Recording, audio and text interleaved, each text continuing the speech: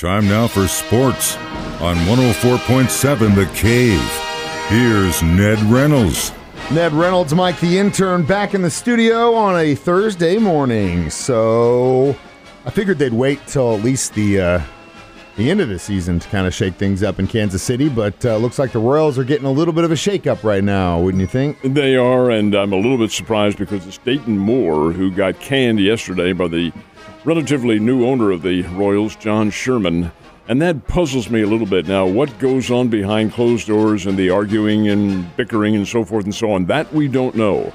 But Dayton Moore took over as the Royals GM in 2006 and very slowly, over a period of a decade, built that team into a World Series #1 runner-up and #2 champion. Now, they have since dwindled, and this year, as of today, they are 29 games under 500. And Dayton Moore is not the GM. He was promoted to the president of baseball operations. I've got to admit to you, I don't know what that means. Kind of is being kicked upstairs in a way. But yesterday he was fired. And that does surprise me because Dayton Moore is a very astute baseball man, had built other franchises, and in the process, I think, was rebuilding the Royals. I think they have a very nice ball club. Record doesn't show it this year, but it's a young team, one that's getting better, one that needs a little bit of pitching. But the owner, Mr. Sherman, said, not going to happen with this guy. Fired him yesterday. Yeah, well, like I said, it's kind of crazy it happened this close to the end of the season. They just didn't wait till they at least let him finish the season, being this close to the end. But I don't know. People do what they do because they do it. All right, let's switch to basketball. Owner of the Phoenix Suns selling the team. Yeah, this is Mr. Sarver, and he has been, as everyone knows now, suspended by the NBA for a year and fined $10 million after a 10-month investigation by the NBA of operating a toxic front office.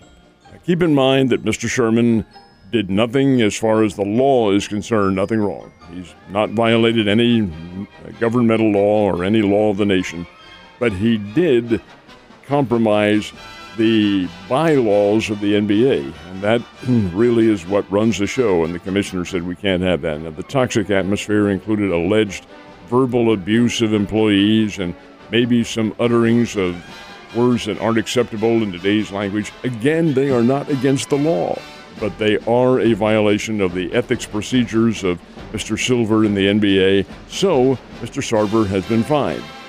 The owners, all of whom are billionaires, very wealthy individuals, all of whom, it's kind of a fraternity, they have their inner workings, they're kind of reluctant to take any action.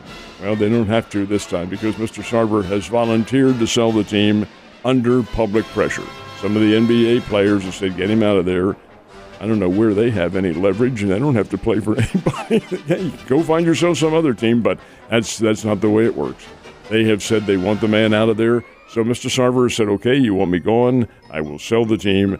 And it's two teams because he also owns the Phoenix Mercury, the WNBA team. That is almost entirely the case in the entire NBA, since the two of the WNBA came into existence because the NBA said it was going to happen, and they made the same owners of those teams. So it's kind of an expected conclusion. But he's going to sell both teams, and then the NBA won't have anything to worry about it. He can buy an island somewhere and retire then if he wants to with money like that. All right, so it'll be a nice little homecoming for the Missouri State Bears after what they did in Fayetteville last weekend, in my opinion. They got a tough hombre to face off with on Saturday. When do they kick things off? 2 o'clock. 2 o'clock on Saturday afternoon, Plaster Sports Complex. It is Parents' Weekend. And really, I think the Bears are expecting, at least I hope they are anyway, a huge crowd to show up. Looks like it's going to be a very nice day. Oh, yeah. South Dakota State, folks, is really, really good. Are they as good as Arkansas? They are different from Arkansas. They're a big physical football team. Like the Bears, they don't have the depth. They don't have the numbers of players on the bench that the bigger schools do, and therein lies the difference. But you can expect a very hard-hitting football game. The key is the Bears can score points. I'm not sure that South Dakota State can on a consistent basis. We are going to find that out. South Dakota State's star running back, Isaiah Davis, is from here. The Joplin kid. He was Missouri's Player of the Year in 2019 in high school. How he ever got away, I will never tell you.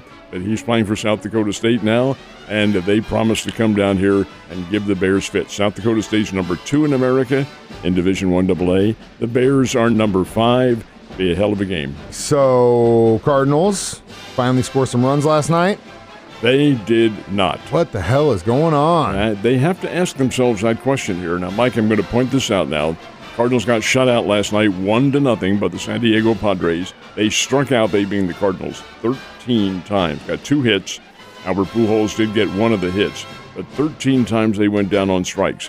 When does this become a concern for the Cardinals? They haven't scored in the last 3 games. That is 27 innings in which they have not scored a run. 27 innings, 3 games in which they've been shut out, 3 straight games. And then you go back and see the last game they won was a 1-0 game that they won in 11 innings. That means they scored a run in the 11th. That means the Cardinals folks have not scored in 35 of the last 36 innings. When does this become a point of concern? Well, right now. Well, in a sense it does, but they've already wrapped up the regular season, so perhaps the point of concern is not quite as impacting as it will be for the final games of the year unless they get this straightened out, because they're going to go into the playoffs in a bit of a slump. At least we think they will. Now, Cardinals and the Padres play again this afternoon. After today's game, the Cardinals have 11 games remaining in the season. Got to rework that lineup a little bit and find out why this stagnation has developed with their offense. They have hit points like this before in the season, but it hadn't been very long. This time, it is long, and they better get it corrected in a hurry.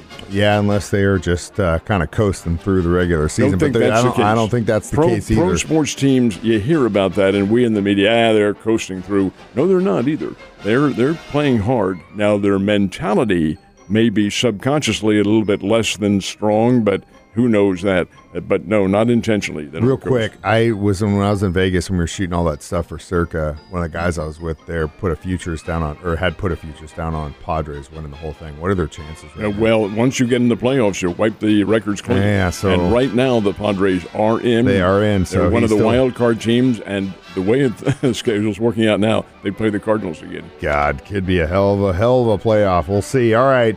Royals, how'd they do against the Twins? They won. Kansas City won, despite the fact that their president of baseball operations and former general manager and guy who brought this team together got fired yesterday. Won 5-2 over the Minnesota Twins. What kind of an effect that has on the team, you don't really know, because we're not major leaguers. We don't have that much association with the front office, although you could make a comparison. If a front office person got jettisoned from your company, how would you feel about it? Well, there are a lot of personal feelings. Anyway, the fact of the matter remains the Royals did win 5-2. Kansas City, like the Cardinals, has just a few games remaining in their season, and they'll call it quits. The Pirates and the Yankees played last night at Yankee Stadium. Yankees won at 14-2 over Pittsburgh. Aaron Judge had no home runs. I was going to say something about that. So ESPN during that game was saying, all right, Aaron Judge is coming up to bat. Watch it here, because I have ESPN on my phone. And the first bat I was doing something, I was like, Second time that happened, which was his second at bat, it was early in the game. I got on, watched him strike out. I was like, I'm not helping the Judge, and I turned it off. I guess I'm not going to see that one. But I think it's just at the time I was just like, man, God, technology has come so far now. It's like because in the broadcasters knew it, because as soon as he came up to bat, they were like, welcome the millions across the country that are watching because they know everyone's tuning in just to see if they can catch it and say they watch it. I can tell you how they know too, since it happened to me on a couple of occasions. ESPN has all this control, and they have the agreements. So what they do is they message the producer. They get the names of all these producers of whatever the event is. They send them an immediate message. You're on national, tell your announcer. Oh, and they tell you through the earphones. So then you say, you're on. Hey, folks around the country. It's great. And that's when Ned would reach under the desk, grab that little bottle he had there, fill up the cup, and say, all right, time to roll. And now, folks, Jack Daniels powered by JD. Well, it's been an exciting conclusion to the regular season, to say the least. It's great that we'll probably have some local representation with the Cardinals, but Al's got 2 more to go, man. 2 more. Indeed. He still is at 698. Again, folks, you have to understand, he is already the 4th all-time leading home run hitter. He's not chasing that. He's already there. He passed A-Rod a couple of weeks ago, so he is there as number 4. What he would like to get is number 700. because there are only 3 players in history who have achieved that. You all know it: Barry Bonds, Henry Aaron, and George Herman Ruth. They're the only ones ever to hit more than 700 home runs. Albert would love to be number 4. Not there yet, still has 2 to go, and after today, he'll have 11 games to get that done. I like the odds still. We'll see. The Cardinals just need to score runs right now, though. You think the old Judge is going to catch him, 700? I doubt it, because I don't think Aaron Judge will be around all that long. As a matter of fact, He's not a newcomer to baseball. No. And the interesting thing about Judge is that he is, at the end of the year, he's a free agent. He can go all over. He doesn't want to sign with the Yankees. He didn't sign with them when he had a chance back in August. So he is going to be a free agent. He's from California. He went to college at Fresno State. That's in the San Francisco area. Does he want to go there? The team that's hot on his trail right now as a free agent can't do anything yet until the season's over. That's tampering. But the team that's hot on his trail is the Boston Red Sox. And when you think about that, Aaron Judge, a 6'7" right-hander at the Green Monster. You might be able to pad that. Yeah, it's like you might be able to pad that a little bit, and that might go into his decision. Ned, you have a great day. I'll see you tomorrow, man.